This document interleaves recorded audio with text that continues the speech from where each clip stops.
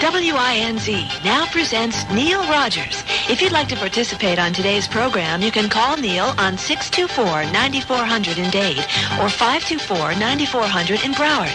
And now, here's Neil Rogers. Okay, I'm not even going to play what I was going to play in the beginning. We're going to get right into it because I have never in my life seen such an incredible facade. Somebody is so desperate. I mean, it came 10:06, just like clockwork, okay? And the door came flying open, and what usually flies in? You know, like when you open up the door of a bird cage, a bird usually flies out or in, as the case may be. And he's now actually slithering against the wall.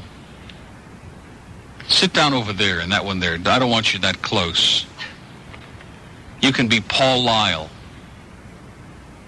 You notice it's pretty interesting now. That'd probably be the next phase. Everybody will have a banana, as I'm told it is called. And like we plan all these things out. See, we don't plan anything out, in case you haven't been able to tell that. I learned when I reviewed films that the original was always the best. You reviewed films? Sequels were never as good as the originals, by and large. So when you hear all these other sidekicks, just remember the original is the best.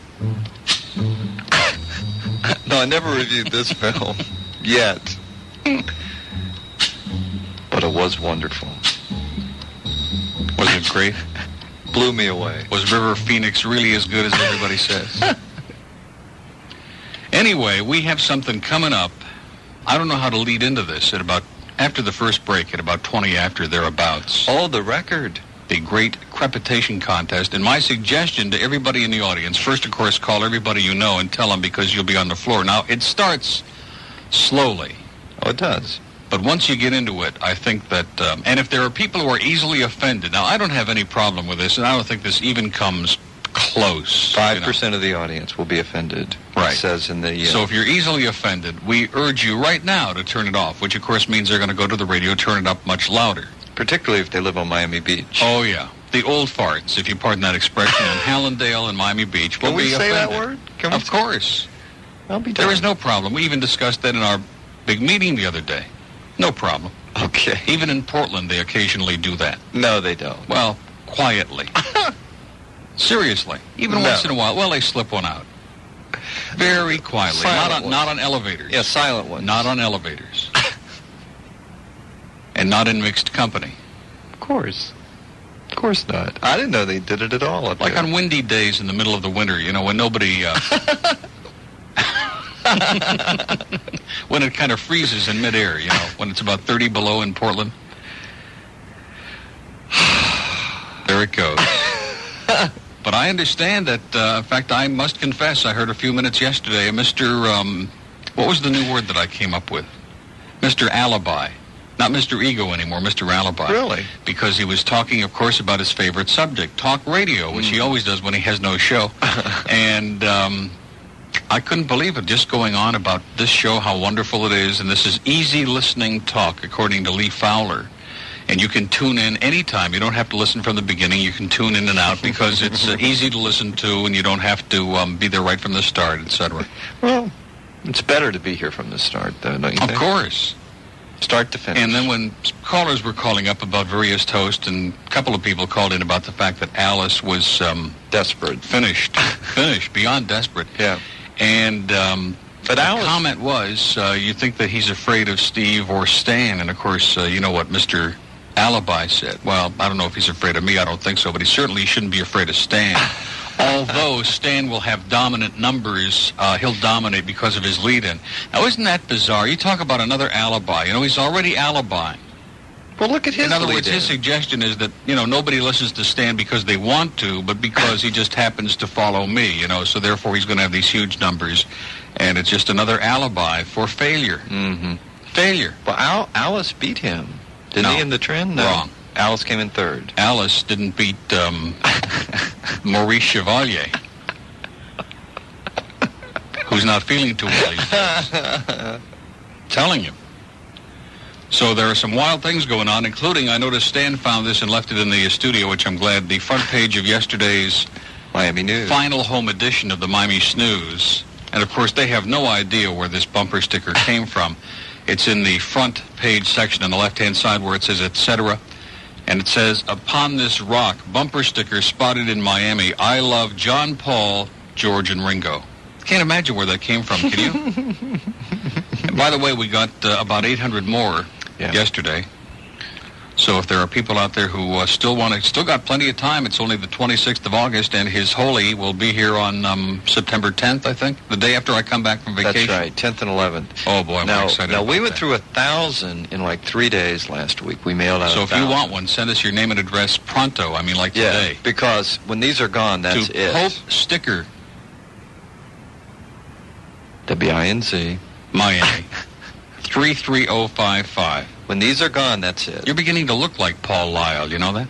There's a guy who's probably the most boring man Who is anywhere Paul in the market. Lyle? I don't know. He just I've hangs never around seen over this there. guy. He just hangs around at the Isle of Dung. And he is so boring. That's just what he needs. I would encourage Mr. Alibi to have him on every day for hours. He may not cackle. He just puts you into a Joe Zagacki-like coma. It was funny because I was punching around this morning, and I punched up Ranieri, which I rarely do. It was 5 to 9. I was coming to work. And he said, had his little finger, his pinky, in his left nostril. And, sports, I almost forgot about you, Joe. And Joe came out and said, oh, that's all right. I was taking a nap, Mike. Now, how do you know when Zagacki's taking a nap? You can never tell the difference. He always sounds like he's taking a nap. I like that wonderful Isle of Dung. That's good. Yeah, rhymes with mung. That may stick. Yeah, well, so to speak. I do want to say, by the way, the audience stunk yesterday. I told Stan that yesterday was every week we have a day that we call Thursday, no matter what day it comes. And this week it was on Tuesday. Yeah. And the audience was pathetic. And he told me, he called me last night. He said, you were right. He said they just were not into anything yesterday. Nothing. No. Nothing. They were weak. It happens one day They a were week. very weak. And I think a big part of it is, they had this big build-up. They were expecting that meeting yesterday. First of all, they wanted me to come on and give a blow-by-blow description, which would be unethical. You just don't do that. In fact, I told probably more than I should have. But the audience out there just, we appreciate their support, but they do tend to get a little pushy from time to time. Well, that was the problem, Nate. You should have fought for another record, Yeah, right. You come in here and fight for it. See, there was no crisis. They don't know what we're dealing with. That was the problem. Boy. There was no crises. Well, not yesterday. No, it was over. Right. And they couldn't handle that. Exactly. They're crisis-oriented. Mm-hmm. Very much so. Yeah. Well, we might change that in a few minutes. Although I can't imagine anybody getting upset about this. But then, I've been wrong before. I guarantee they will. There'll be complaints. Who will be upset? You just watch. You think so? Blue hairs. Blue hair. Okay, well, after we play it, then we'll find out. People can complain. And if they're upset, we'll say, okay, let's take our break. And then when we come back, if you want to get your cassette recorders going, and then tomorrow, as a going-away gift from me to the audience, I have 5 copies of the album. It's actually on an album. I don't know what's on the other side. I haven't listened to it yet. But there are some little vignettes of some give those away and comical stuff. Now, this is a little introduction before we get into it. This is from 1933. Over 50 years ago. Yeah, over 50 years ago, and it's been played everywhere, over and over again. And they even, on this particular album, they edited out the one really objectionable word at the end. That you hear only half of it. Oh, we going to hear half of it? Like that. Shh, shh. There's nothing wrong with that. It just means quiet. And so aside from that, there's nothing for anybody. This is passé. It's old hat. But it is funny. Is Richard going to be on the floor up in Master Control? There could be a lot of people. And again, it starts out the first few minutes. You just have to kind of ease into it. But once it gets going, trust me, it's well patient, worth it. It's worth the few minutes. 10:18 at WINZ. We'll come right back. Okay, we've got all kinds of stuff going on here today. And the mail has come in. What is that? Oh, attention the bird. Isn't that cute? Well, let's get to the important stuff first. Someone has sent us a virgin copy in VHS of Bigger Than Life. And look at who that is. That's Jeff Stryker. It says... Just happens to be. Why does it say huge on the side? Huge Video. That's just the name of the company. I see. Just the name of the company. I was confused. We also have the short version, the record by Mojo, Nixon, and Skid Roper. Elvis Is Everywhere. I love that The record. edited version, the short one. I like the long version. Which I noticed that Zeta played the long one this morning, didn't they? Sounds good. Yeah, on FM, it really sounded good. Yeah. Well, it's about time. Anyway, you better listen very carefully now because you may never hear this again. And tomorrow we're going to give away 5 copies of this. And again, I want you to keep in mind, this is Canadian, okay? And if it's Canadian, you know that it's got to be funny and it can't be bad and all of that stuff. Are we given enough disclaimers now? Okay?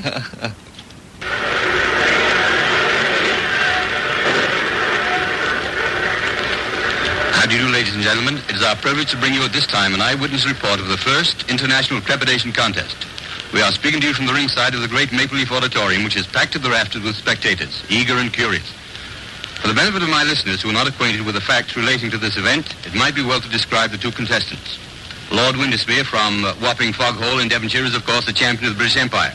The challenger is Paul Boomer, native son of Australia, who, I understand, worked his way to Canada in the crew of an ocean freighter carrying a load of Melbourne cabbage, upon which, so it is stated, Boomer trains exclusively. I see now there's a bit of a flurry around Lord Windesmere's entrance. And yes, here he comes, Lord Windesmere. I'll see if I can get him to come to the microphone and say a few words. Joe, will you see if we can get his lordship to come over here for a minute? Tell him it's for the radio. Okay, I'll get him for you. Thanks. Well, Lord Windesmere appears to be in good spirits. He's smiling and chatting. Thrown about him is a beautiful silk dressing gown of purple velvet upon which is worked, I imagine to be the coat of arms of the House of Windesmere. It's a beautiful thing. Good boy, Joel. In just a minute, ladies and gentlemen, I think we're going to have his lordship himself come to the microphone and say a few words. Right over here, please. Right over here.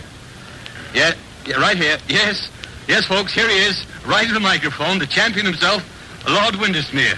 Your Highness, how did you come to take an interest in this unusual art?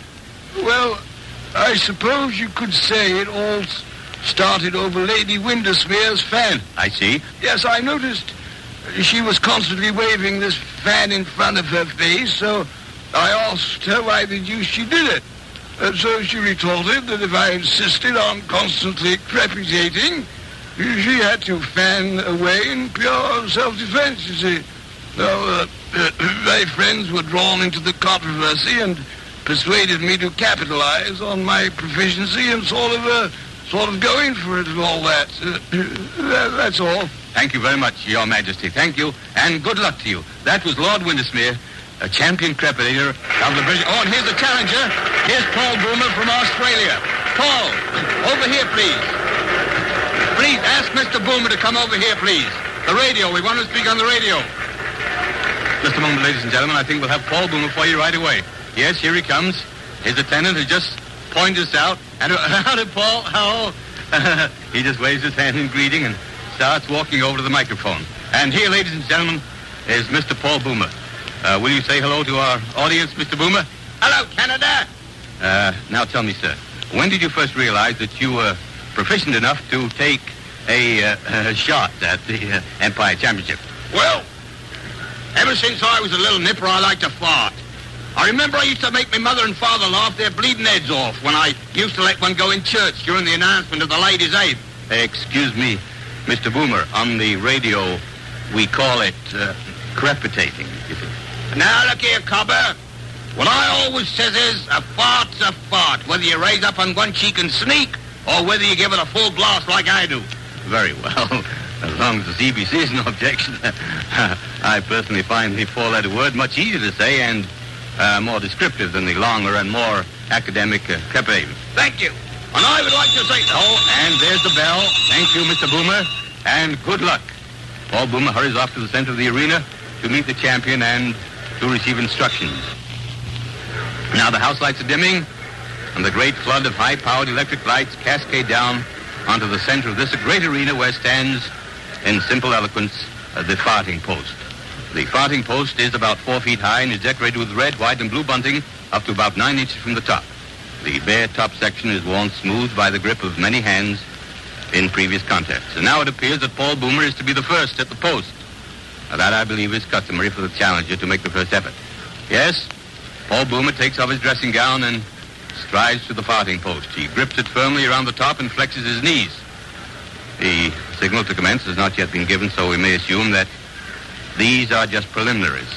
I think I have time to describe Mr. Boomer's outfit. He's stripped from the waist up and wears a tight-fitting trunks of powder blue trimmed with scarlet.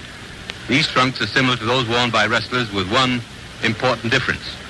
excuse me, there's a hole about 6 inches in diameter removed from the seat. This, of course, has been done for obvious reasons. This symmetrical aperture is called the fenêtre de brise, literally translated meaning the zephyr window. Mr. Boomer's fenêtre de brise has a scarlet trim around its perimeter, giving a very provocative air to this genial Australian backside. And there goes the signal to commence. You might have heard it over the microphone, a blast on the medieval Bronx Spiegel, the traditional woodwind instrument associated with this sport for centuries. And now a hush falls on the vast throng as Boomer walks slowly, deliberately to the farting post. He's exuding confidence, and he gives one last all-encompassing grin to the tense audience as he grips the farting post between a pair of hands that look as though they could splinter the post. Now he flexes his knees, much in the manner of a boxer. He seems to be concentrating on the very top of the farting post. You can hear a pin drop, and here it comes. Oh, a beauty, a beauty. I think it was a triple flutter blast. Yes, that's what the judge signals, a triple flutter blast. That gives him 25 points right off the bat. And another of the same, and another 25 points. That followed by two, I beg your pardon, 3 fuzzy farts in rapid succession. It's amazing how this man can change pace and style of offering by a slight, simple shifting of his buttock area. He's still gripping the post in complete concentration. Boomer now has a score of 65. Those last 3 fuzzy farts at 5 points apiece, adding 15 to his previous score. And now here's something coming. A flooper, a perfectly executed flooper. What's that? I'm sorry, ladies and gentlemen. That was a follow-up flooper. The second time in the history of this sport that a follow-up flooper has been achieved in open competition. The only other time, I believe, was during the World Series held in Europe in 1783. During the course of this series, Francois Fouf, the famous French fighter, after leaving a follow-up flooper, defeated Sandy McWind, his Scottish opponent, by only 1 bloop and then dropped dead. As you know, since then, in honor of Monsieur Fouf, the bloop had been dropped from open competition. And now the score is 105 for Boomer. Flooper, of course, counts 10 points, but a follow-up flooper, a very difficult maneuver, gives 40 points. Well, this certainly has been a whirlwind session. I think that Paul Boomer is about played out, or blown out, as they say. What am I saying? There's a fuzzy fun and another. That gives him 10 more points, and he's not through yet, apparently. Wait a minute, here comes a threep. Oh, a little threep, worth only 2 points and very dangerous. And another threep. Well, not bad. Well, he's certainly putting up a fighting finish. 4 threeps, a very hazardous fart because of the danger of plotching. But giving him 8, a very valuable point. And there he throws up his hands. He throws up his hands as a signal that he's finished. And the crowd gives him a tremendous ovation. He's sitting down, looking a little pale, a little wan perhaps, but smiling happily at the crowd. This man has a definite charm about him that has endeared him to all except the most rabid Windesmere fans. And here's the result. Wait a minute. Oh, Boomer! 123 points! Did you hear that? Paul Boomer, 123 points, a world's record, beating Lord Windesmere's previous world mark of 119 by 4 points. Paul Boomer at this moment is the world's champion. But for how long, we don't know, because Lord Windesmere might take it right back again. And here's his lordship now walking up to the post, apparently not in the least disconcerted by the brilliant performance of the challenger. He's outfitted a little differently from Paul Boomer. He has purple tights, full-length tights, and around the fenêtre de brise, you remember the hole cut out from the center of his seat. Around this, there's a fringe of little gold tassels about 4 inches long. This, no doubt, is some decoration affected by... just a moment. There seems to be some sort of a dispute here. Paul Boomer and his seconds are on their feet and seem to be arguing with the judges and pointing to the fringe on their champion's posterior. Oh, I see. Paul Boomer is claiming that the fringe might add a whistle or some other sound to Lord Windesmere's efforts and so increase their value. And after all, in a closely fought contest like this, every little advantage must be jealously watched. The judges appear to be agreeing with Paul Boomer, and they direct the champion to remove the fringe. He doesn't like the decision very much, and the crowd's getting resentful. They think he should be a better sport about it. And I agree with him. Oh, he seems to have decided that he's got to give in, and he rips off the fringe and flings it to the ground. Then He walks over to where Boomer is sitting. He turns his back, puts his hands on his hips, and he leaves a threep right in Paul Boomer's face. The crowd get a kick out of this. As you know, a threep is a very low scorer, only 2 points, but to throw one away just in a gesture of defiance demonstrates the spirit of dash and recklessness which has made the Englishman the champion that he is. He's smiling disdainfully now as he returns to the center of the arena. He nods to the judge to show he's ready, and hello, what's this? He's not going to use a farting post. Lord Windesmere, the champion, in a final gesture of contempt, scorns the use of the farting post. Well, this is developing into a bit of a grudge contest. He has his hands on his hips, feet apart, knees slightly bent, and a Sisler. His first attempt and another one. 2 in a row, and another one, a third. 3 Sislers in a row, a tremendous effort. 60 points in his first 30 seconds. This one. And 1, 2, 3, 4. 4 fuzzes, 4 fragrant fuzzes in rapid succession. It's a pleasure to see the ease and comfort with which his lordship leaves his fart. Perfect technique. And now his score is 80 points. 80 points in the first 30 seconds of the post. Now he's getting ready again. Hands on hips. A little bit red in the face as he strains to... something there. Wait a minute. Something's wrong. His attendants run into him. He's in some kind of distress. I see. Yes, the judge's signal. It was a plotcher. Oh, hard luck, your lordship, sir. Hard luck. The champion left a very bad plotcher and will be penalized 15 points. That puts him back to 65 points, 59 short of the 124 he needs to retain his championship. He's all set again and seems to be straining a little more cautiously. And here is...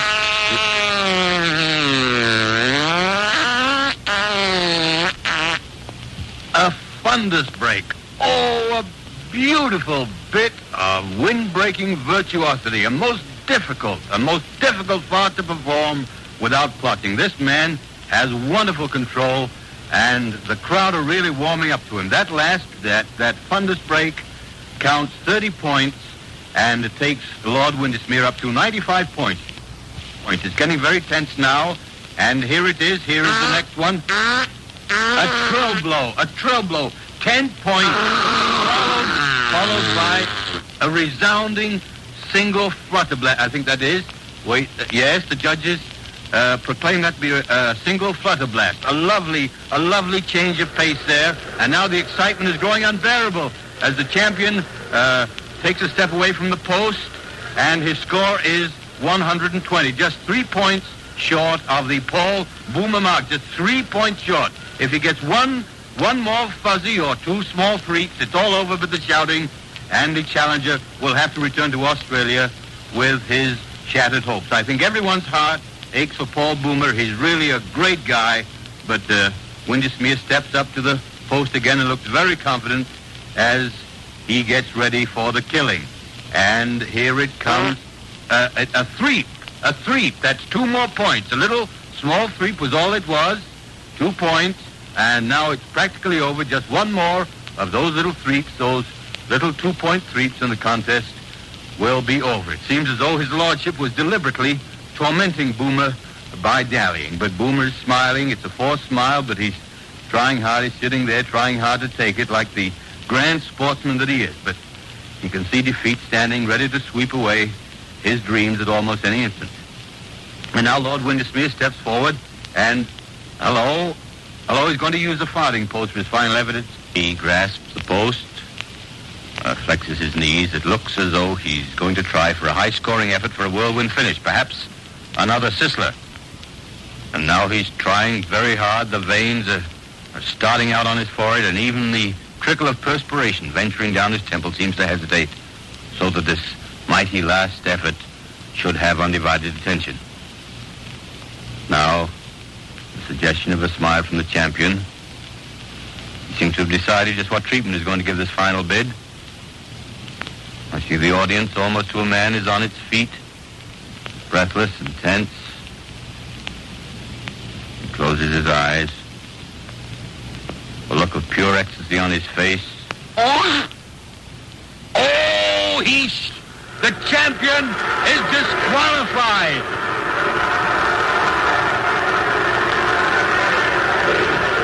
Ladies and gentlemen, as a special service feature, we have brought you direct from the ringside of the Maple Leaf Auditorium a blow-by-blow description of the first trepidation contest held under international auspices. This broadcast replaced midweek meditations usually heard at this time. Okay, that's it. 22 before 11 at WINZ. Now, was that worth it? Was that worth the wait? They had to wait a whole day, but I think it was. I had to wait 22 years since the last time that I heard that. You think they're upset? I hope so. Okay, we'll find out when we come back. I don't think so. I think when we give away the 5 albums tomorrow that the phones are going to explode, so to speak. What we're going to do next is going to upset some people. What is that? A break. That's enough. Okay. We start in small doses, don't you understand? We don't want to overdo this, because all of a sudden, we got a new deal. He comes sauntering in here every morning at 10. You could set your watch on it. You know, the atomic bong that they've got at CBS, the atomic clock. They could set the atomic clock on his entrance into the studio every morning at 10:06. He just saunters in, cradles his wing around the mic stand, and you couldn't get him out of here for love or money. I'm telling you, it's incredible. It's unbelievable. And we don't want to put a crimp in his wing, but just maybe a little dent in his brain or something. So we're trying to bring you back to reality here, because this is not a playground here. This is a radio show. This is a real radio show. Now, how are we going to break the news to John? That's going to be your assignment. That's going to be, well, you get all the tough assignments, because he's going to be really upset with me. But, you know, Bill Calder could not do my vacation because of contractual conflict with that other unmentionable station. So we have a little problem, and it looks like I'm not going to be going away all that time after all. I'm just going to be leaving on Fridays and Saturdays for a few weeks, and I'm going to be here right on through. I'm not going anywhere, and I'm very depressed about that. But my friend John is going to be really upset. He's going to get paranoid now. And it has nothing to do with him, does it? Well, they can't hear you nodding your head no. What a douchebag. The one time we need him to say something, he starts doing sign language again. Maybe we'll send you and John. No. No? He knows about it now. Oh, is his mic open again? How did that happen? Did you notice that? You didn't even open it up. It opened by itself. I can't believe it. More magic. Oh, it must be that harmonica convergence again. I can't believe it. I suddenly hear Stevie Wonder. There's another volunteer right there. You don't have anything to do you? No. He would love. Wouldn't you love to address those envelopes and send them out? You can even address a few in Spanish, you know. Senor Joe Smith, you know, that kind of stuff. We got a good sense of humor. Oh, you're not leaving us, are you? You're going to put him to work and put Nancy to work. Good. Do something useful, would you please? And maybe you could bring some in here and do some while you're sitting around. You're not going to be talking. I never thought of that. Maybe the bird could actually do some work. I know that that's against his religion, but that might be. How come I never thought of that? He's got us so conditioned now into doing nothing, you know? I mean, this man has worked, he has manipulated this job into a paying deal for himself. It's incredible. I know, Glenn and work are not compatible. I know that, Kyle. You don't have to write it on the screen. I'm more aware of it than anybody. But, well, once in a while he books a guest, like for Ira.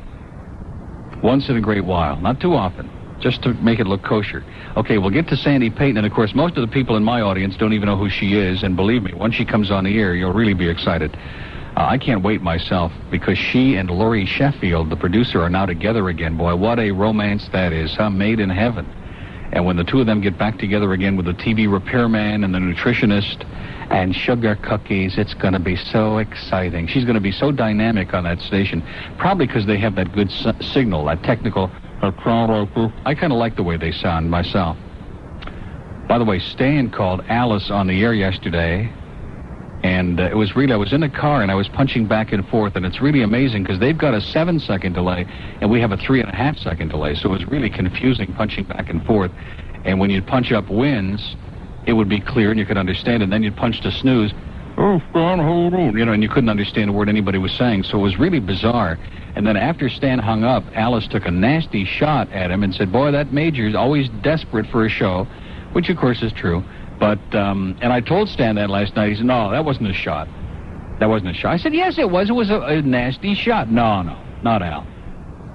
Now, speaking of Stan, we're going to take our first break, and then when we come back, we have a little crisis here at WINZ. No, we don't have a little crisis. We have a major crisis, as in you-know-who major. I mean, I worked my tail. It was bad enough that I worked so hard Saturday putting all the music on cart, and the audience hated me. No, they didn't hate me. They just hated the music. Well, they hated me for playing it, let's be honest. That was bad enough. But then yesterday morning I come in, and I worked like crazy. You know what it's like listening through 7 minutes of Don Johnson to find one part of an interview that you put on cart? I mean, that's a punishment worse than the death penalty. Even Daffy would have loved it. But, no. We'll save her for later on. When it gets closer to 2, when the Suits start tuning in to see if she's going to be coming back. But anyway, we have a little crisis because it seems that somebody has spirited away all of yesterday's work because he doesn't want to jeopardize Don coming on the show. So we'll take care of that, and we'll take care of him. 20 minutes. The Winn-Dixie in the Jacaranda Square Plaza, or whatever that is, because last night, see, it's always on the way home that he forces me to stop at these supermarkets, allegedly, you know, having to finger through the Entenmann's or something. But anyway, he got me to go to this other Winn-Dixie over by where he is. It was the most mung place. The selection of food was pathetic, and the help, certainly we're all on a work release program. There's no question about that. From the House of Uglies. And it was just one of those, you know, you let that man lead you around by the nose, and it's always going to spell disaster. It's always going to spell disaster. But that wasn't his biggest misdeed yesterday. His major misdeed of the day. Are you cackling again? Are you gurgling? His major misdeed of the day was, he says to me, in my car no less, he says, I pulled that cart, by the way. I said, what cart? He said, the Don Johnson thing. Now, do you follow that? That would be like my going into his rack over to my right, correct? Over to my right, there's another with his stuff over there. I don't pay any attention to that stuff. There's some of my stuff in there, which I do pay a lot of attention to, but the stuff that's his, I keep my hands off. I mean, can you imagine my going in there and pulling out something of his that he worked to put on cart that he uses on the air? No way, Jose. No chance. By the way, I pulled that cart. I don't want to jeopardize getting Johnson on the air. He might get pissed by, you keep playing that.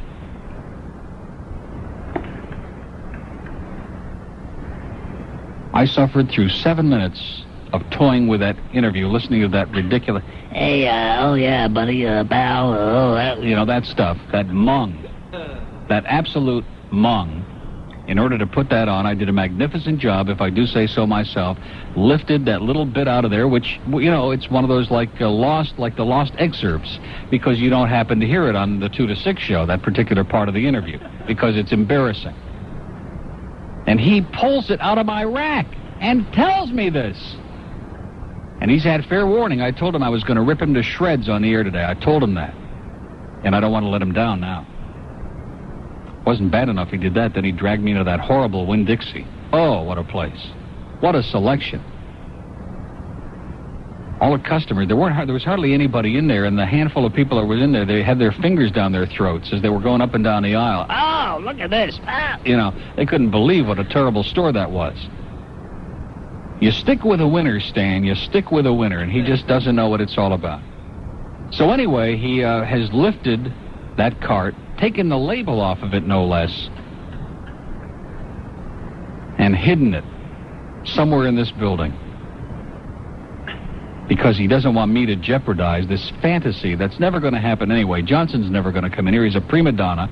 In fact, I've been scouring all over looking for... we happened to hear it on the radio last night. Donna the Prima Donna by Dion. One of my favorite records, by the way. But I know you don't want to hear my music, so don't worry about it. I'm not going to play it. And I can't find it. I do have it somewhere. I've got that Dion album, but somebody, I guess, lifted it.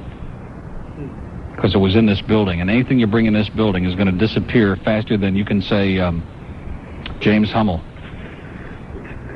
So he's gurgling now. He's gurgling. He's drooling. So anyway, we have a little problem there, which we'll deal with in just a second. Also, it seems that we've been led down the garden path, all of this jazz about Jeff Stryker calling in on Stan Major's show. Jeff Stryker lives in California, which I heard some queen call in on yesterday's Stan Major show to give us the accurate information. And, of course, anybody with an IQ of over 2 would know that, because this X-rated brochure that came in is from Catalina Video, and it has a toll-free number if you want to order these dirty pictures, and it also says in California, call toll-free this number, which means this is an outfit obviously out of California. Like most of these are. All this perverted stuff comes from California, and we love it.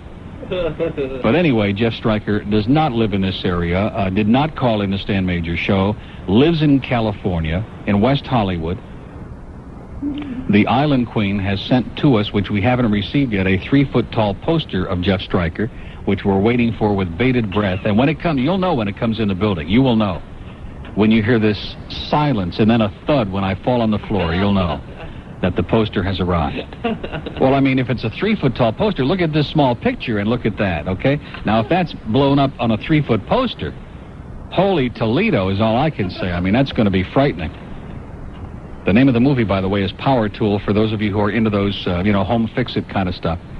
Did I say fix-it? Now our chief engineer will be racing in here. No, don't get nervous. He's nervous because Sandy, he used to work with her. A lot of these people in the building used to work with Sandy, and they've been running around with little Sandy Payton voodoo dolls. Not fix-it, though. He said she never stole a freight train. But he did have some terrible things to say about her son, which I will not repeat on the air. I won't repeat those.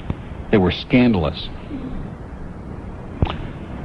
So anyway, Jeff Stryker will probably be calling in from West Hollywood, California, not Florida. See, probably somebody said, Jeff Stryker lives in Hollywood. And they thought, like Hollywood, Florida.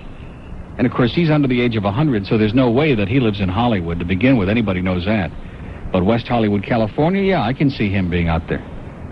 And let's face it, is he something to get all excited about anyway? He is? Okay.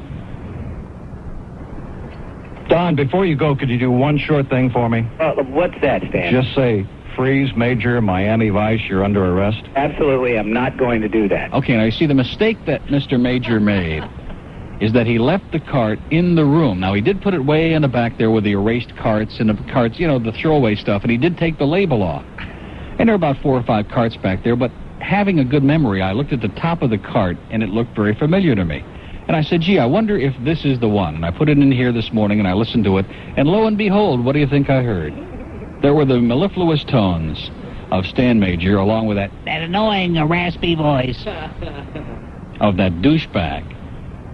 And I'm supposed to sit here, and I'm going to shill, I'm going to pretend. And I hear these young airheads. I heard a couple more in the 5:30 yesterday. You keep encouraging him and encouraging him. Don't you understand? You're destroying the man's career by encouraging this viceness, this insanity, this obsession, this fetish with this ridiculous show and this ridiculous guy and this whole bit. Like Michael Talbot. I don't even know who Michael Talbot is. And then he had that bodyguard, or whoever that guy was, allegedly a bodyguard for Don Johnson, who called in yesterday, who threw a shot at me, about, I was over on the set. They're shooting Vice. Who cares where they're shooting it? Does anybody care? No. And the comment was, he talked to Don, and Don said, oh, yeah, I know Stan. He's a great guy. But that other guy over there, I'm not so sure about him. Well, we're sure about you, Don, okay? We're positive that you're an arrogant, obnoxious douchebag. Okay? I mean, that's just the way it is. Now I'm going to get accused of breaking up that romance, just like I got accused of that 7-year-old girl or whoever she was. I get blamed, whether it's George Valdez, no matter what it is. I get blamed for it, and I'm used to it. I'm taking responsibility for everything bad. The Spanish Inquisition, the Crusades, the Holocaust, World War II, you name it. I'll take the blame. Stuff before I was born, okay? I'll take the blame for it. See, it's a lot easier if you just do that. Then just put a blanket over everything and you take responsibility for all of it. You can turn on his mic again long enough for him to read this definition. Have you found it? Yeah. Enigma. And E-N-I. Yeah. Now, is the G silent? Because if the G is silent, it means you're an enema. No, enigma. Okay. But it is something to think about, because there are some languages where the G is silent. So E-N-I-G-M-A might be pronounced enema. You mean like Nat? Yeah, Nat Moore. By the way, if Jim Langer would have started at center the other night, Dolphins would have won the game. and George Wilson Jr. I understand they're bringing him back to replace Marino the next 4 weeks. Who told you that? Do you realize that Offerdahl's going to be out for 10 weeks? We can't afford for him to be out for 10 minutes, much less for 10 weeks. I mean, a team with a great defense like we've got cannot afford to lose John Offerdahl for 10 weeks. But, hey, listen. I can't believe you're talking about football. Is that what you're talking about? I love the Dolphins. Is that what you're talking about? It took me years, but I finally, about 5 years ago, became a convert. I love my Dolphins. It's this weather. Is there something wrong with that? Are you supposed to weather. hate the Dolphins? It's got you You're into supposed to like all those out-of-town teams like Canberra Marshall likes those Martian teams? Not He likes his old hometown teams, you know. We support the hometown team. Yeah. Of course we do. Mr. Jock over here. Mr. Sports. What are we talking about? What are we, hockey again? What is this? Okay. Yeah, Nat Moore. He used to play hockey for the Red Wings. I wanted to read the definition of enigma, which you've been calling me an enigma the last few days. No, not We've enema. been calling you an enema. No, you've been calling me an enigma. And now that Sandy's coming back on, look at that. Your timer is, your egg timer is cooking. You know, there's a definition on the same page. Cut them off. Okay. Now, you see, you did too much. You got carried away. You have to slow down, relax, put a lid on that cackle, control yourself, behave like a mensch. You know what that means? A mensch. M-E-N-T-S-C-H. It won't be in there. It's a Yiddish word. This is a bilingual show. We want Mr. Valdez to feel right at home, you know? Speak a language he understands. You know which language he understands? Verbal terrorism. That's the only one he understands. The only impact that Neil Royer made in this community was terrorize this community. Okay. I've done it again. The Terrorist, 10 to 2, weekdays, only on WINZ. Okay, put him back on again. I just wanted to read this definition so people don't all know what enigma is. Okay, let's see. All the people in the audience that want him to read the definition. Let's see. Okay, wait a minute. Let me hang up on these 3. 4. Okay, start with a clean slate. All the people in this audience want to hear... Cut it out now. Now, see, look I haven't at even them. asked the question. You haven't given the number. No, I never give the number anymore. Look at that. They're all lit up. They want me to read enigma. From now on, that's what we'll do. We'll get permission from the audience for you to speak. That's all right. By the word. That's one okay. word at a time. Now, which word would you like to use? Keeping in mind that the FCC is in town monitoring this show. Oh, that's right. Monitoring everybody. That's in right. English only, by the way. Mm-hmm. How come they don't listen to those Spanish language stations? They can't understand what they're saying. Why don't they bring Ricky Ricardo or somebody down here who can understand Spanish and monitor some of those stations? They don't know what they can say anything. Exactly. They can do any damn thing they want. Nobody knows. Comunista! You know, all day that stuff goes on. Talk about verbal terrorism, hysteria. Fidel. The monster. Yeah. What is an enigma? You've been referring to me as an enigma. Excellent question. And I would like to read the definition. Sometime between now and 2, we may get the answer. Well, there's a definition on here concerning Jeff Don't Stryker. rush him. Don't rush him, will you please? It could be worse. He could be on the FM. You are on the FM. Yeah. You're probably responsible for at least 0.001 of that 0.9. Or whatever. No, it's not a 0.9. It's a 1.1. Come on, let's be honest now. It's You're a just 1.1. jealous. Of what, the FM? Because I'm on there and you're Why don't we not. give them some of our points? Sure, we're very altruistic Screw here. that. We're in a very magnanimous mood today. We'll give them a few of our I can't even points. go on vacation. How do you like that? I have to take my vacation 1 day at a time. You don't have 2 to. days at a time. Well, it just worked out that way. That's what you prefer, and that's fine. That's fine. A little easier on Yeah, the what's audience. this we business? You've been lapsing into that lately, we. Like Did you're I like say we? an appendage of this program or something. Did I say we? Did he say we? Now, were you speaking in French? Yeah. We. Don't say it twice. That could be actionable if you say it twice. Can't control himself, can he? He just can't control himself. You better be nice or I'll tell him your reaction when I asked about Jeff Stryker. And that'll blow your whole image again, right down the drain. All your friends at the Thai Orchid will be on the phone again telling us the true story of which direction this bird flies in. You ever see a bird that wore an earring in its left ear? Or its right ear? Well, I don't know. I get confused. I keep thinking about that kid in Winn-Dixie. A lot. He hasn't come back. By the way, if there's anybody who works at that Winn-Dixie now, sir, you'll get to read the definition. Just relax. I am relaxed. Relax. Is there any pressure on this show? Last night, I have that gizmo you take your blood pressure with. 127/81. Well, that's good, isn't it? I am so proud of that. Yeah. That's a good blood pressure. I mean, 120 would be, perfect. But for me, that's a great blood pressure. Calm, relaxed, at ease. No pressure. Don't you understand that's why I'm here? Is to keep you calm and relaxed and keep you... It would have been 110/70 except for you. No, I'm here to keep you... Would have been perfect. I keep you from getting your blood pressure up. Don, before you go, could you do one short thing for me? What's that, Stan? Just say, freeze, Major, Miami Vice, you're under arrest. Absolutely, I'm not going to do that. Okay, he just keeps refusing over and over and over again. Now, if he uses that as an excuse not to come on Stan's show, I mean, is that a Mickey Mouse excuse or what? That's no excuse. I mean, what does this show have to do with that great love affair between S&M, or whatever their initials are? Stan and... Miami Vice. Whatever, yeah. S&M. Stan and Miami Vice, okay. All right. He also asked another part of that interview that didn't make it on the air. He said, Don, have you been chased? Now, how is he spelling that? Now, what was I starting to say before you so rudely interrupted me with this enema business? No, you weren't. Yes, I was. I was getting into something very important. And it totally escaped me.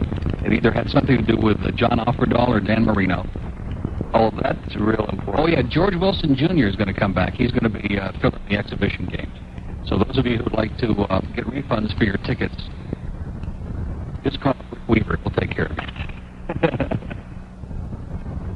How about those Braves, by the way? You know, Chuck Tanner is the only manager in all of baseball that's got two teams either in last place or on the verge of it. I'm not sure. The Braves, I think, are just barely ahead of the Padres, no less. Remember, the Padres lost 700 games in a row at the beginning of the season, and they were taking Larry Boa out to those John Birch meetings and hanging him, not in effigy, but for real, just for little short times. And they were so far, and now all of a sudden the Braves are right down there with them. They're on the precipice. And, of course, the Pirates are like 500 games out in the East, and Tanner's ghost is still in Pittsburgh, so he really does it. I mean, watching them play is like watching life in slow-mo, If it weren't for the fact that Dale Murphy were on that team, I don't think I could handle those broadcasts anymore. And Skip Carey, I like Skip. Mm-hmm. He's excellent. Mm-hmm. Not as good as Dale Murphy, but... I'm glad to hear you. Maybe we could get Dale. I think there's a better show. We could get a better chance of getting Dale Murphy on this show by phone. Seriously, than Don Johnson being in the studio with Stan. Dale would come on here by phone. Yeah, probably. Yeah, till I told him what we wanted. Yeah. What do we want? There's that we again. See, I slipped that in there, and he picked right up on it. I know what I want. I don't know what you want. A lot of people ask me that, by the way. What I want? Exactly. Well, so to speak. No, it's true. That's the one thing they all want to know about the bird, is which way does he fly? And I keep telling them I don't think he flies at all. I think he just, like a hummingbird, the wings are moving like crazy, but it's not going anywhere. I think that's basically it. Now, look, I'm the producer of this show. I'm involved with this show. I can say we. I mean, I'm very much involved in the show and have been for quite a while. I'm the producer. A little bit too involved at times, yeah. Exactly. Yes. So that's why he agreed, didn't disagree. Now, that's why I say we.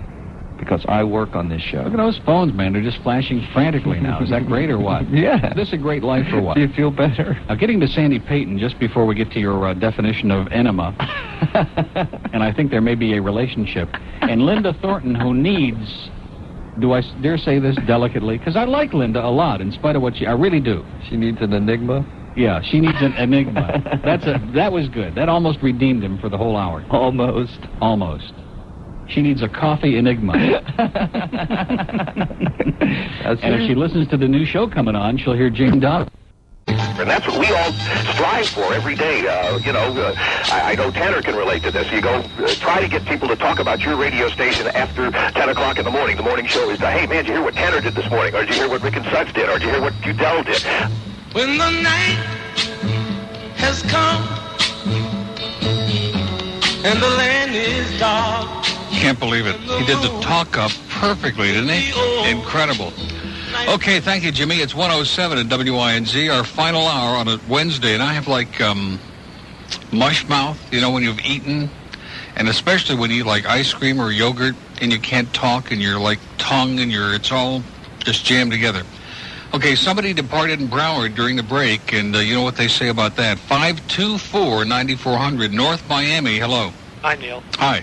I was listening to Sports Talk last night, and they had it from, had Dolphin Talk on or something, and someone called up, and Hank took the call and directed the question towards Rick Weaver, and said, Rick, you know, Neil is talking about your deodorant on the radio again.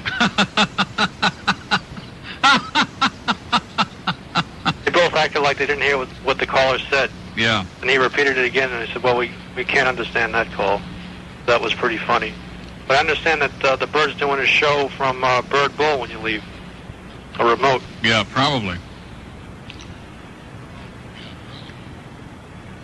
Is that it? Woo! Okay. What was that all about? He was going along just fine, and he just lost it.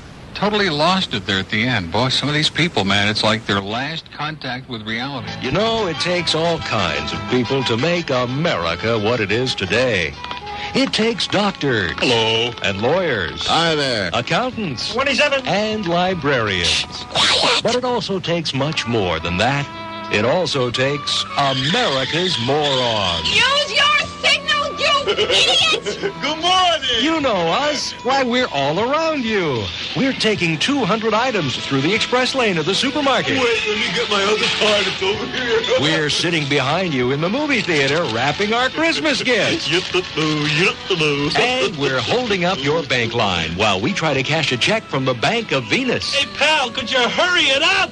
Fine, how are you? We're the Association of Ignorant Americans, and we're always looking for new members. So if you hate any minority, don't read much, and just love to litter, then have a friend dial the phone for you and give us a call. Just dial area code 632-626-6766 or me, I'm a moron. Hi, I'm a moron. It's 2 o'clock in the morning. Oh, was you sleeping? America's Morons. We're taking years off your life.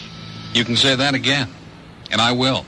Okay, anyway, that card was not from our friends at what? At Y100 because I don't know why I keep saying that because Tanner hasn't been there for years. But there's another card here, although I will say whoever's sending the cards has good taste. So keep the cards coming, okay? Keep those cards coming. Right, Davey? Yeah. How you doing? Good, pretty good. What's up in Davey? Seen any Haitians today? Oh, no, I've been busy at work today. Haven't been running any carts down anywhere. Great. You know who this is? Who is this? John. John? Yeah. The reason why people don't call in is because we don't want to be chronic callers. Exactly. So that's why you had Thursday. Glad you're picking up on that, John.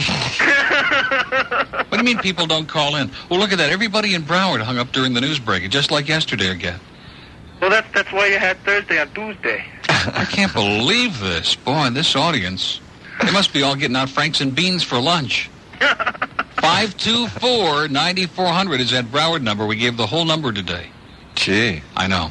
It hurt. It hurt. I loved the contest. It was great. Good. We're going to have our own contest at noon. Well, I'm beaning up for it, you know. Great. I got a definition here that kind of goes along with the contest. An asphalt is a medical term used to describe a rectum problem. Shame on you. Why not? Let's see. Oh, Glenn, did you call gloves today? No. No. What are you talking about? Oh, more of this inside stuff I know. that nobody understands. What happened? Maybe they faked the call, or maybe I fell asleep again. But I was listening to them, and they had the drop-ins with Neil on it. Yeah. And then I heard your voice on there talking to Buttles, and he was talking about how great the station was and how they like you. And then you said, well, everybody should listen to Neil at 10. Really? Yeah. I wonder if it's someone doing an impression of me. Who said that? It's real hard to do an impression. Who said that? Pretty unique. I said it, but I don't call that radio station. Well, I must have been dreaming then. Well, no, that's possible. Oh, boy. We'll get to the bottom of it, John. Okay. Yeah, we'll research that for you. All righty. Because they do seem to be obsessed with this show, and every morning when I have occasionally tune in, see what's doing, they're always talking about either Neil or I. Yeah, well. Or both. Or both, yeah. Donald and Noodles, they just can't get their minds off you two. Yeah. Well, they're not my type. Okay, listen, have a wonderful day, and don't steal any nickels, okay? All righty, see you later. Bye-bye. North Miami Beach, hello. Hello, Neil. Hi. Hi, darling, this is Pearl Williams. Hi, Pearl. How are you, sweetheart? Great. I just must tell you I love you. I love everything you say, everything you do, and anybody who doesn't like you can go to hell. Exactly. Listen to me, sweetheart. I'm sure you've heard that record before, haven't you? I haven't. I got up just after that record, whatever it was. I heard you talking about it. I don't know what it was. Oh, you didn't hear it? No, darling. Oh, boy. Well, who is it by? Nobody knows. Nobody knows. What's on it, darling? I don't want to go into it. Oh, all right. Listen, I got to tell you, I've been trying to get you for a week, believe it or not. A week ago today, I was in Corky's with my grandkids having lunch. And behind us, there was a booth with 5 ladies. So help me God, I'm telling you the truth. And I said to my grandson, you've got to listen to this. They were all having a conversation about, did you hear Neil today? Oh, yeah. Oh, I wouldn't miss him for the world. Of course. But we love him. You bet. 5 ladies sitting and talking about you in a booth behind us. I was so thrilled to hear what they were saying. Me too. I felt I had to tell you. My ears were burning, Pearl. Yeah, but believe me, they were praising you to the skies. They love you, these ladies.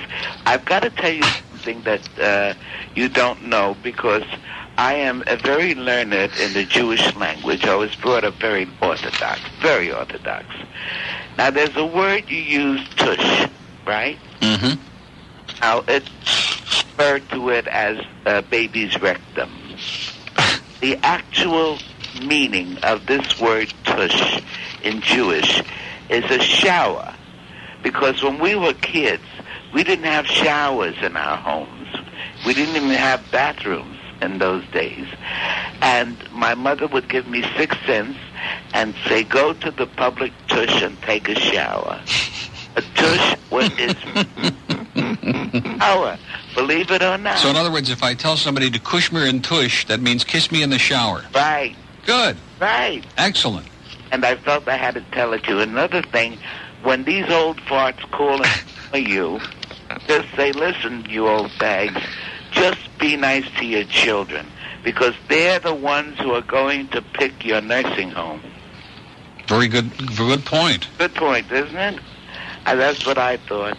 So I just thought I'd tell you I love you. You're brilliant. You have a brilliant mind. I love the bird. I love him. I know he grows on you, doesn't he? Oh, I love him. I think he's adorable. Like a small tumor on your arm, you know. Pearl, do you know what fagala means in Jewish? A fagel is a bird. Exactly. A little bird. A fagel is a big bird. Right, and a fagala is a little bird. A little bird. Exactly. And you're a little bird. A real fagala. Yeah, you're adorable. Well, listen, Pearl, it's always great hearing from you, and every time I can get through, I'll call you and just say hello and tell you I love you. Keep up the good work. Don't let anybody bug you. They try to do it to me, and it never worked. Screw them. Listen, sweetheart. Yes. I worked in New York. I was very, very risque. I was dirty. I know. You were about as dirty as they can get. Right. And Dorothy Kilgallen never missed one day in the week without writing something bad about me. And I want you to know you couldn't get into the joint. Yeah. The club was so packed you couldn't get near it. And then one day she wrote something nice about me. I wrote her a letter and I begged her not to change. Up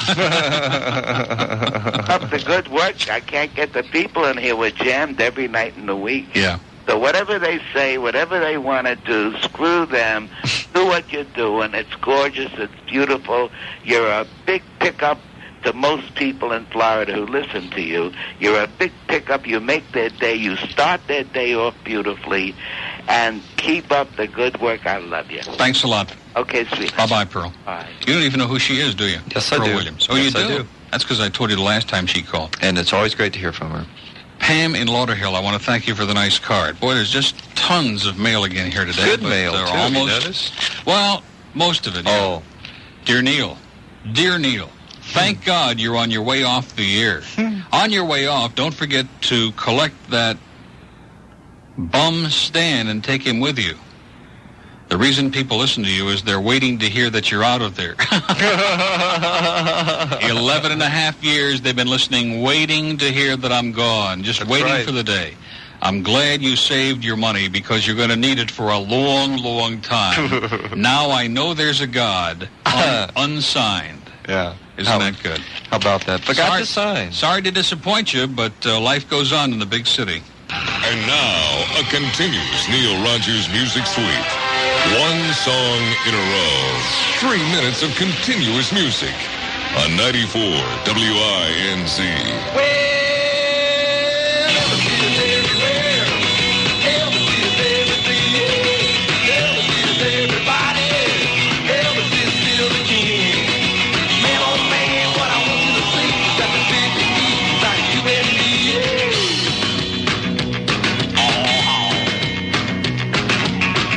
Everywhere, man. He's in everything. He's in everybody. Elvis is in your jeans. He's in your cheeseburgers. Elvis is in Nutty Buddies. Elvis is in your mom. He's in everybody. He's in the young, the old, the fat, the skinny, the white, the black, the brown, and the blue. People got Elvis in them too. Elvis is in everybody out there. Everybody's got Elvis in them. Everybody except one person, that is. Yeah, one person. The evil opposite of Elvis. The anti-Elvis. Anti-Elvis got no Elvis in him, let me tell you. Michael J. Fox has no Elvis in him. Yeah, and Elvis is in Joan Rivers, but he's trying to get out, man. He's trying to get out. Listen up, Joni, baby. Elvis is everywhere. Elvis is everything. Elvis is everybody. Elvis is still the king. Man, oh man, what I want you to see is that the big E's out of you and me. Ow! Man, there's a lot of unexplained phenomenon out there in the world. A lot of things people say, what the heck's going on? Let me tell ya. Who built the pyramid? Elvis! Who built Stonehenge? Elvis! Yeah, man, you see guys walking down the street pushing shopping carts, and you think they're talking to Allah? They're talking to themselves, man. No, they're talking to Elvis! Elvis! Elvis! You know what's going on at Bermuda Triangle? Down the Bermuda Triangle. Elvis needs boats. Elvis needs boats. Elvis, Elvis, Elvis, Elvis, Elvis, Elvis, Elvis needs boats. Ah, the sailing Elvis. Captain Elvis. Commodore Elvis it is. Yeah, man, you know, people from outer space, they come up to me. They don't look like Dr. Spock. They don't look like Klingons, all that Star Trek job. They look like Elvis. Elvis! Everybody in outer space looks like Elvis, because Elvis is a perfect being. We're all moving in perfect peace and harmony towards Elvisness. Soon all will become Elvis. Everything, everywhere will be Elvis. Why do you think they call it evolution anyway? It's really Elvis-lution. Elvis-lution. Elvis is everywhere. Elvis is everything. Elvis is everybody. Elvis is still the king. Man, oh man, what I want you to see is the big E's out of you and me. Elvis is everywhere. Elvis is everything. Elvis is everybody. Elvis is still the king. Man, oh man, what I want you to see is the big E's out of you and me. Elvis. Thank you, man. You're welcome. Biscayne Gardens, hello. Good morning, Neil. Good Hi. afternoon. Good evening. I called you this morning and this afternoon I'm speaking to you. Anyway, this is the Gay Blade in Biscayne Gardens. I have a tip for the boys. Are you there? Yes. He's also got his mouth full. But I'm listening. Okay. He's listening. Are you a fan of Divine? The actor... Yes, I have a picture of Divine in my bathroom at home. Neil, are you thinking what I'm thinking? Boy. I have met Divine. Oh, boy. I have interviewed Divine. I want to ask you a question. I want you to think about this. One of the first things that happened this morning after my Jeff Stryker Virgin videotape arrived is our own movie reviewer requested desperately to borrow it or have a copy of it. Don't say desperately. To review it. Not desperately. Well, requested to see it. Thank you. Okay, well, this is a tribute that Divine did to the Boyd a long time ago in a movie called Pink Flamingos. Which I've seen many times. Do you remember the birthday party? Sure. Do you remember the gentleman that laid on his back and sang through his... Yes. The highlight of the movie, one of the highlights. Right. Do you remember the song he sang? No. The Boyd. The Bird's the Word. Oh, really? The Bird's the Word. That's right. If you don't have it, I will send you a copy. I don't have it. I will send you a copy. How do you happen to have a copy? Of Pink Flamingos? Yeah. I have all of John Waters' films.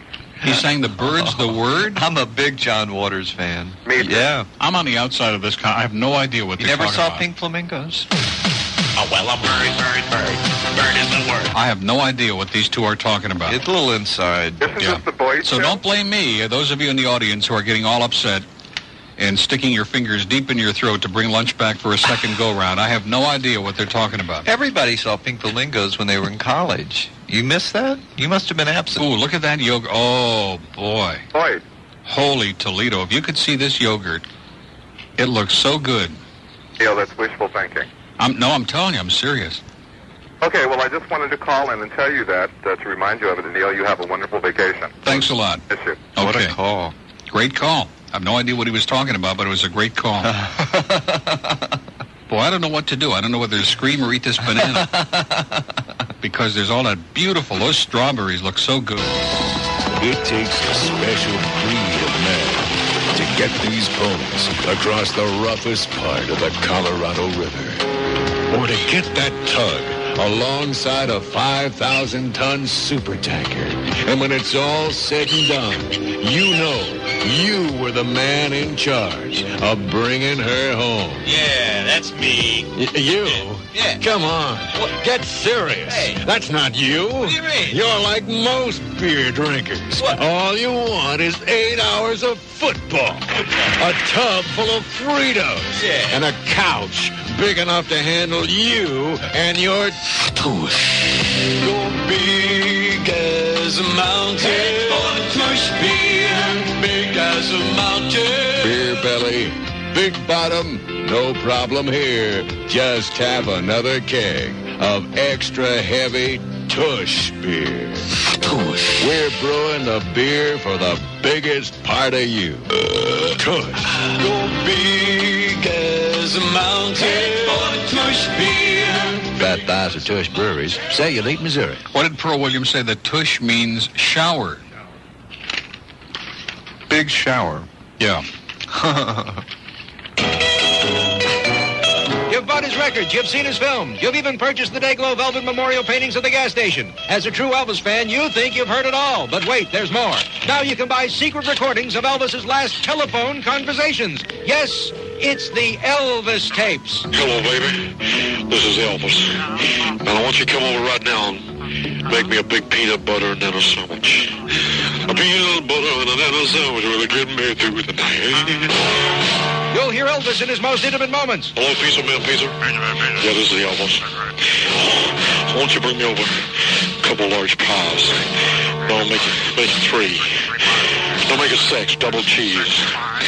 Yeah, I'm home, I'm alone, and I'm hungry. And you'll hear Elvis reveal how he really feels about the one true love of his life. I want you back. I'm alive, baby. And on your way back, would you pick up some donuts, please? Lake jelly, cream donuts, crustless cheese, Danish too. I love my big honey glazed donuts. Without them, I can't do. The Elvis tapes. Oh, give me more donuts. Available now in drugstores everywhere. I love to eat. Let me more too. I get a big pot of spaghetti. Mr. Cassine, were you at any time aware that money from the arms sales to Iran was being illegally diverted to the Contras You know, Mr. Senator, I'm glad you asked that question, because the Contras are guerrilla fighters, and guerrillas always remind me of the Monkees. And isn't it great that after all these years, they're once again the heartthrob of teenagers all across the U.S. of A. Mr. Casey, will you just answer the question? Well, sir, there's nothing I'd like better. But on the advice of counsel, I must regrettably and respectfully decline your request. But don't go away, because I'm going to take the fifth. And, of course, I can only mean the fifth dimension. The year was 1967 when this... Mr. Casey, topped the charts. Will the guard remove this man from the chamber immediately? Seize those turntables and have the executor... Casey's Commandment Countdown. Hello, America. This is Casey. And every week on my Coast to Coast Commandment Countdown, I'll tell you how many of the top 10 commandments Jim and Tammy Baker have broken so far. In just 1 month, they've shattered number 9, number 8, number 7, and number 6, making them the most sinful couple since Sodom and Gomorrah. And now they're shooting for commandment number 5. Isn't that right, Tammy? That's right, Casey. It's time to meet your maker. Oh, well, there goes number 5 with a bullet. A .38 caliber. Yes, I've been shot through the heart, and you're to blame. I gave PTL a bad name. For sure, for sure. Casey's Commandment Countdown. I know you must feel the same way after all these years it's been imitating. Well, sometimes when you have a problem, it helps to talk with others who have the same problem. Okay, Elvis, you got something to share with the group now?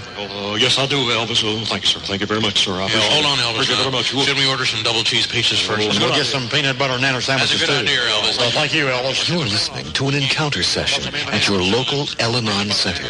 El-Anon, where chronic Elvis impersonators go for help. Now, once again, what was that you saying, Elvina? Well, sir, I think it's time that people stop discriminating against us female impersonators of Elvis. You know, I got sideburns too. Thank you. Thank you very much. Learn to recognize the early warning signs. Twitching lips. I can't control my face. Swinging hips. I'm all shook up. Incredible weight gain. More Twinkies, please. At Elvis Anonymous, we understand that impersonating Elvis is not a career.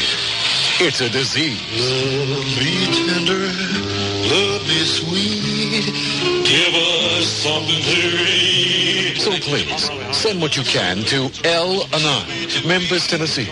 And thank you. Thank you, sir. Thank you very much. Thank you. Oh, no, it's happened to me.